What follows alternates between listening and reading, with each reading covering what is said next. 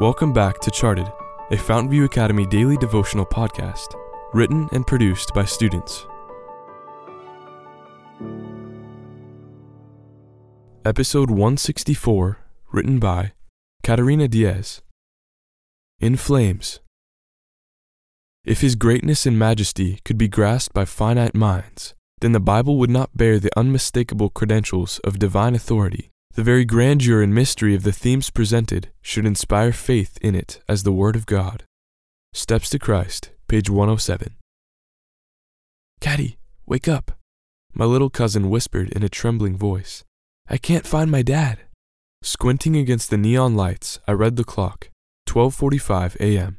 "I'm sure he's somewhere in the house. Go back to sleep," I tried to reassure her. "No, please. I can't sleep. I have to find him." Dragging myself out of bed, I finally agreed to help her. We decided to wake up our older siblings and search the house in hopes of quickly finding my uncle and returning to our beds.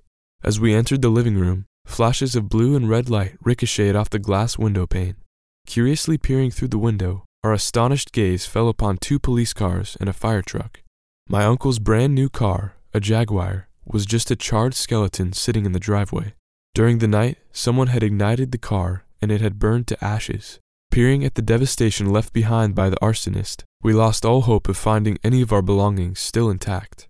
But as we rummaged through the rubble, we caught sight of a Bible lying in a bed of ashes. The backpack that had carried it was completely obliterated, but the book was perfectly unharmed. As I looked at the ashy chaos the fire had left behind, I realized that the scorching flames had been no match for God's mighty hand of protection. Even in the midst of the inferno, God's word proved to be inextinguishable